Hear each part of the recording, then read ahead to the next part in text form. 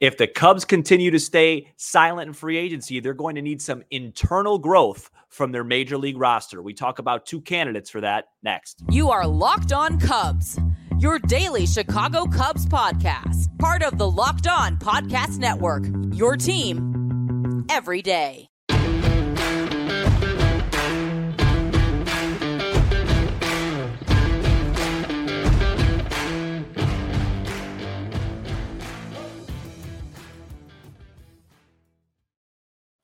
You are Locked On Cubs, part of the Locked On Podcast Network, your team every day.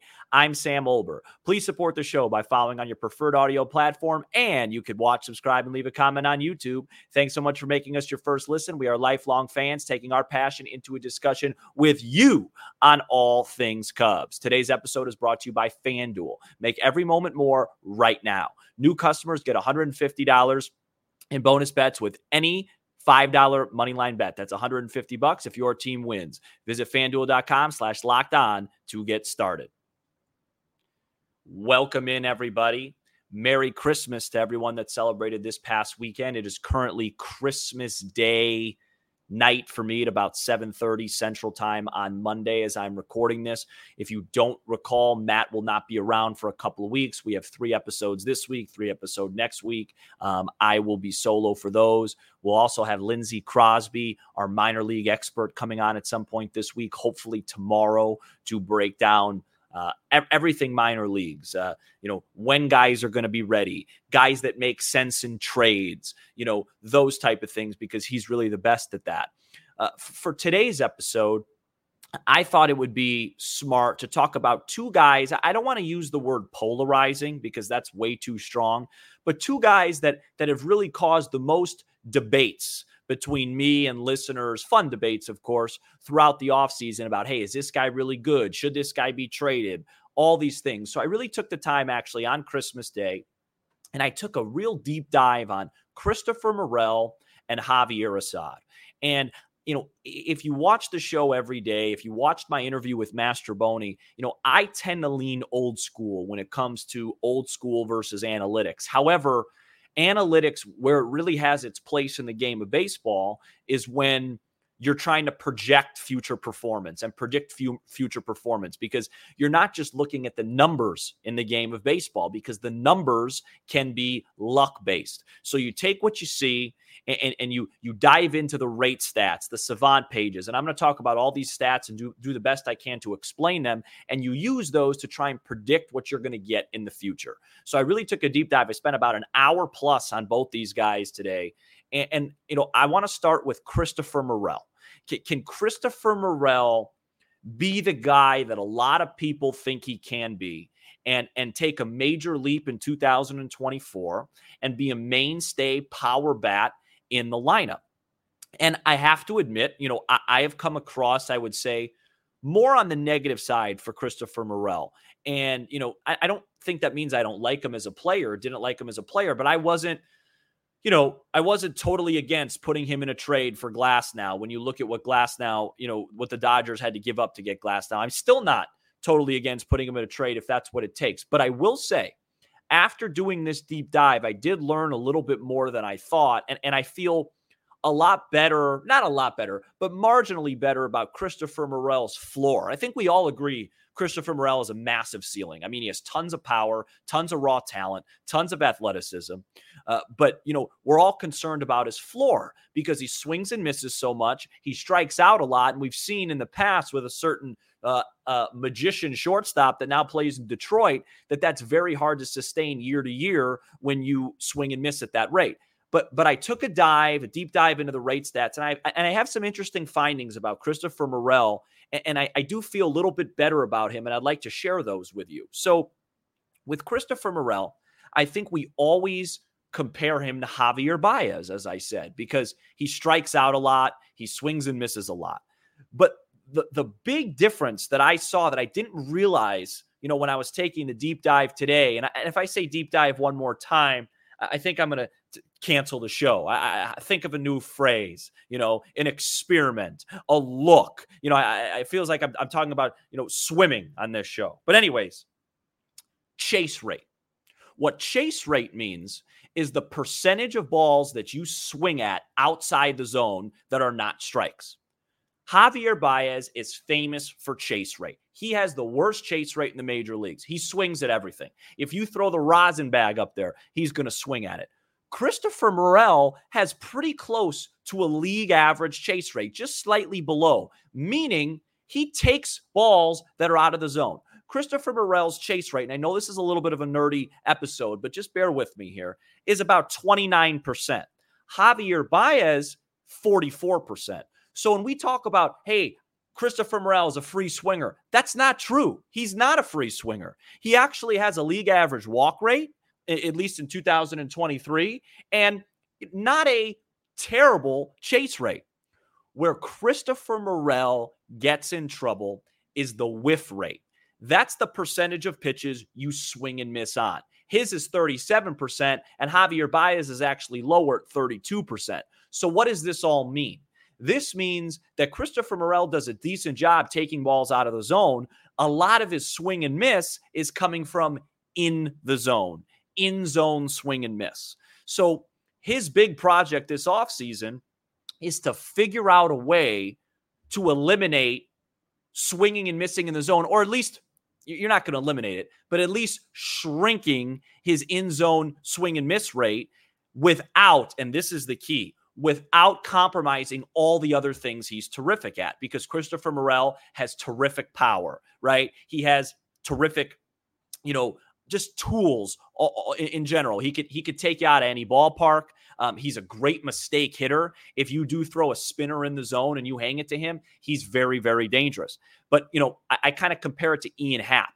Ian Happ always had that hole up in the zone when he was first becoming a big leaguer, that swing and miss at that elevated fastball. Ian Happ has literally eliminated that weakness, but he's created another weakness because in doing so, he changed his swing path, and now he hits a lot more ground balls, and he lost some of his power and things like that. So you don't want to solve a problem by creating a problem, but I just think that Christopher Morel's floor might be a little bit higher than I realized and maybe some other realizes, because it's really not a free swinging problem. It's just he has a massive swing, and he's going to get beat a lot in the zone. If he could find a way maybe to just shorten up a tad to make more contact in the zone without compromising his power, because he has so much natural power. Does he even need to swing that hard? Does he even need to have that vicious of a swing to take people out of Wrigley Field? You might have a player that can put it all together. And I'm feeling a lot better about that. And another thing that was interesting about my experiment today is on this Savant page, and everybody has access to these numbers. All you do is go to Christopher Morel Savant on Google, open it up, and you have access to all these numbers. The player comparison or the similarity scores for 2023 were for Christopher Morel were Luis Robert, who is I would say is a star, and Giancarlo Stanton, who had a very down year last year, but you could see the type of player he is, compared to one of those all or nothing guys. Those guys are great mistake hitters with tons of power. Another guy I would like to throw out there for Morel has been Adolis Garcia, who just won a World Series with Texas. They're going to have some ugly at-bats. They're going to swing and miss a lot sometimes. But, man, if you make a mistake to them, they're going to make you pay. And, as much as I have been maybe on the negative side of Morel, there is a lot of value in that.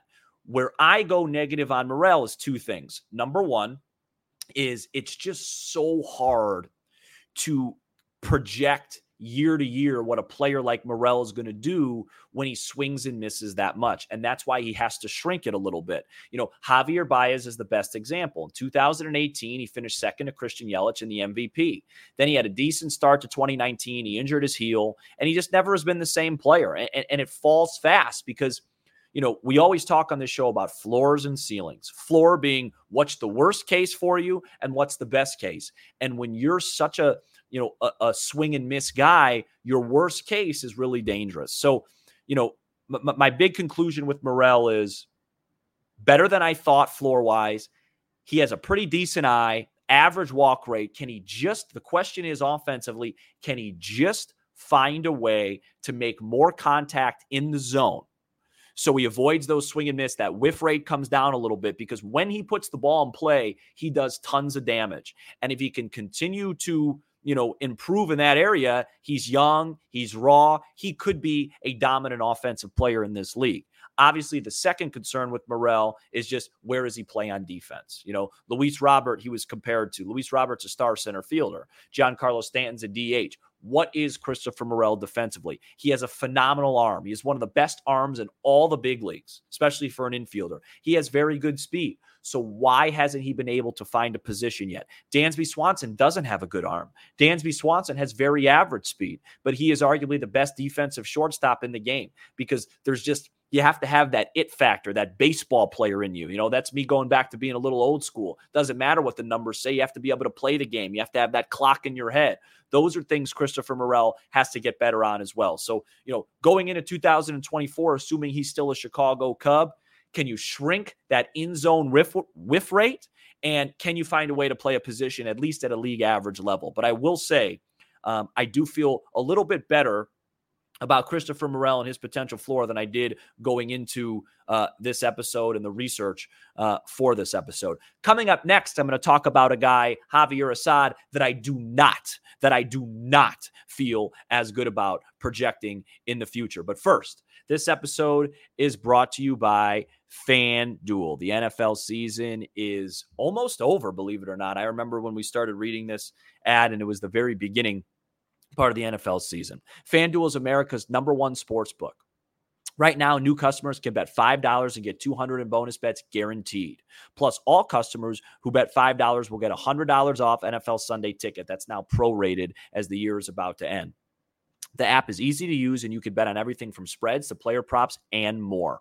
The Chicago Bears beat and covered against the Arizona Cardinals on Christmas Eve afternoon, but I don't think that matters. I don't think Justin Fields is going to be back, and I don't think Matt Eberflus is going to be back. So we'll see what happens there. Please visit FanDuel.com/lockedon and kick off the NFL season with an offer you won't want to miss. FanDuel, official partner of Locked On Podcast Network and the National Football League. We are back here on Locked On Cubs, and I want to talk about one more player, and that's Javier Assad. And I had my doubts about Javier Assad all year, very simple, and they were confirmed when I was really looking at his peripherals and rate stats today.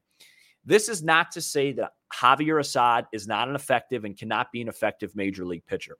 The point is why I want the Cubs to be so active in free agency and trades is I just don't think it's very serious if Javier Assad starts the season in the starting rotation. And I know what you guys are saying. Sam, he had a 3.05 ERA last year and was probably the most reliable pitcher for the Cubs down the stretch. 100%.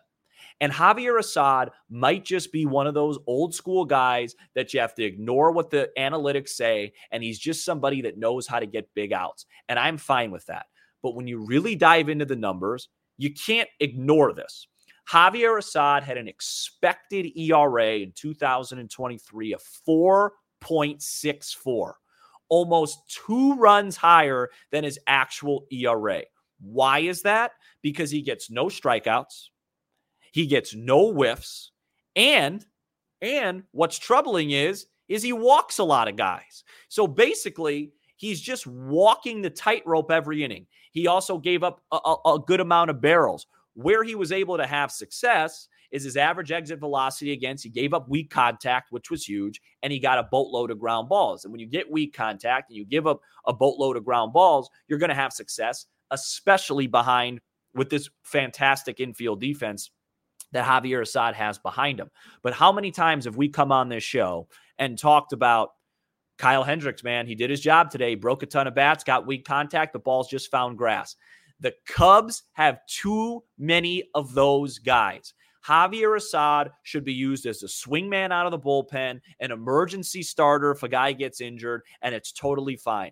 I could see Javier Assad pitching even better than he did last year, just with dramatically worse results, because baseball is a game of luck. You know, a ground ball here, an infield hit here, then you hang a pitch and it's 3-0 before you could even, settle into the game. All the numbers, if you go on Javier Assad's Savant page, besides a couple, tell you he was not a great pitcher last year. Now, again, maybe he's just one of those guys, but I just think that Jed, Carter Hawkins, Hodavi, Council, they're all smart. I think they know they can't go into the season with him as an integral part of that starting rotation because of that. Tyone doesn't get tons of whiffs. Hendricks doesn't get many. Steele's obviously the top guy, but you need more. You can't just go in today's major leagues and just pitch the contact. And that's the thing with Assad. He actually walked a good amount of guys last year. Like, his season was one of the most fortunate analytically seasons of any pitcher. Now, again, maybe Javier Assad's just clutch and he bears down in big moments. I am never going to be the guy to say he's not that. And I'm not saying he's a bad pitcher, but I'm just saying I would feel much more comfortable with Javier Assad as our sixth guy. Hey, you know what? It's 5-5, winds blowing out at Wrigley in the fourth inning. Hendricks doesn't have it tonight. Let's go to Assad and see how far he could take us type of guy versus, hey, Javier Assad starting the fourth game of the season. I just think it's a much smarter plan. And, you can't ignore, you can ignore certain things when it comes to these analytics and rate stats, but this one is so obvious. I just think he's due for some bad luck and he's due for a little bit of regression. I hope I'm wrong. I hope that, he gets his chance. I'm not saying I don't want him on the club. I'm just saying my guess is not a whole lot of teams were interested in Javier Assad in trade conversations because of the type of things, I saw today and have seen all year. But overall, Christopher Morel, Javier Assad, two guys I think that spur a lot of debate about their past performance because they're both guys that I think were a little bit under the radar guys that came out and had tons of success. Morel, his rookie year, and then last year, and then Javier Assad bursted on the scene down the stretch. The purpose of this episode was just to kind of break down what's underneath the curtain and to say, all right, I think Christopher Morel does have an opportunity to be an everyday major contributor. And we all know the ceiling and the floor really isn't as bad as I thought. Assad, I'm a little bit nervous about, and that's more reason, obviously, why I want the Cubs to make some trades, make some acquisitions, ask Lindsey Crosby, when is Ben Brown going to be ready, or is he going to be ready? When is Cade Horton going to be ready? Do you think Jordan Wicks is a guy that could start the first, one of the first 5 games of the season? Because I don't think you go into the year going, boom, Assad's a 4. So we'll see. These guys, some of these guys, Assad, Wicks, Morel, Madrigal, Mastroboni, Amaya, these guys, if the Cubs continue to stay quiet in free agency, some of these guys are going to have to take big leaps forward. Last year, it was Tauchman who took a huge leap forward. Morel obviously had some big games. Amaya was a contributor at times. Madrigal was good at times. Those guys are going to have to continue to grow and surprise people around the league if the Cubs are going to be successful without making any free agency moves. We're going to wrap up the show next with a quick look around Major League Baseball. We are back here on Locked On Cubs, and I just wanted to report on Christmas Eve, the hot stove got cooking a little bit with Mitch Garver signing a 2-year, $24 million deal with the Mariners. I know that's probably not significant to you, and we never really talked much about Mitch Garver on this show, but I always thought he made a little bit of sense for the Cubs. I understand why it wouldn't, because he's primarily a catcher with limited first base experience and primarily is a DH/catcher, but he's a guy that has power. Cubs need that. And he's a guy that can DH and play a little first base. And, man, the cost was very, very affordable. It's just 2 years, $24 million for Mitch Garver. If you want to take a little bit of a bright spot out of that, with the Gurriel Jr. Contract in Arizona that was 3 years, $42 million, and now Mitch Garver, 2 years, $24, that second tier of bats, because we've all talked about the Cubs have to add 2 bats, one primary guy like a Bellinger or Chapman type of guy, and then a second tier guy, a Rhys Hoskins, a Mitch Garver, one of those types. That second tier section seems to be very affordable. And I was thinking to myself, when I was prepping for the show today, who would you rather have on your team? This is an interesting question. And I'm not talking about, I know they play different positions, but I'm saying if you're a GM and you could say, let's say you don't have your team filled out yet. You need outfield help and you need first base help. Who would you rather have? Lourdes Gurriel Jr. or Rhys Hoskins? It's an interesting question. It's food for thought, right? Hoskins has more power and more upside offensively, but Gurriel is a very good, solid defender. He was worth 3 wins above replacement last year. The point is, I think it's actually kind of a conversation.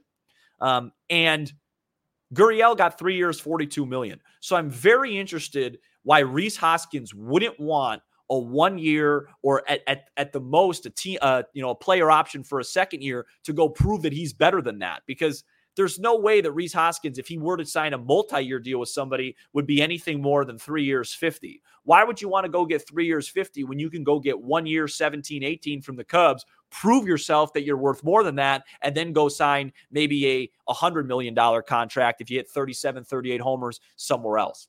Just those type of things you have to think about with the market. So I guess what I'm trying to say is I think those contracts bode well for the Cubs and their ambition to get a second-tier bat at an affordable price. Maybe the market is coming down and Jed will be able to make a move, hopefully sooner rather than later. And we hope it's sooner rather than later, because coming up pretty soon, Wednesday, January 10th at the Arcada Theater in St. Charles, Matt and I will be live.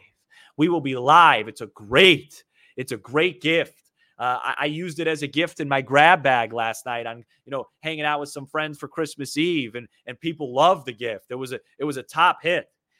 There's the Taylor Swift concerts. There's all these tours, but that's a major gift right there. It's a great date night. If you want to get out on a Wednesday night, change up the weekly routine a little bit, come check us out live January 10th at the Arcada Theater. And then, of course, if you can't make that one, Wednesday, February 7th in Des Plaines.